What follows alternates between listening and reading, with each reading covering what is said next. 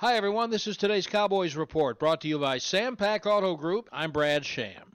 After auditioning 3 candidates, the Cowboys Tuesday signed veteran kicker Mike Nugent to fill in while Dan Bailey recovers from a groin injury, and Nugent went through his first Cowboys practice yesterday.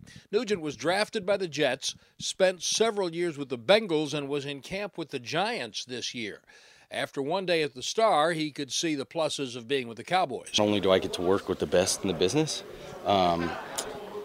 specifically, obviously, meaning Dan, but not only do I get to work with him, bounce ideas off of him, but just the fact that you're on a team that you can tell by one practice today the commitment that is going on here and the work that's put in. So that's really exciting, and just the obvious fact of getting back out on the field. Ironically, Nugent will kick Sunday against the Washington team for whom he tried out and was passed over just last week.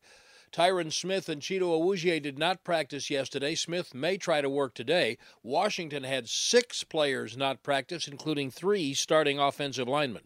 That's today's Cowboys Report. I'm Brad Sham.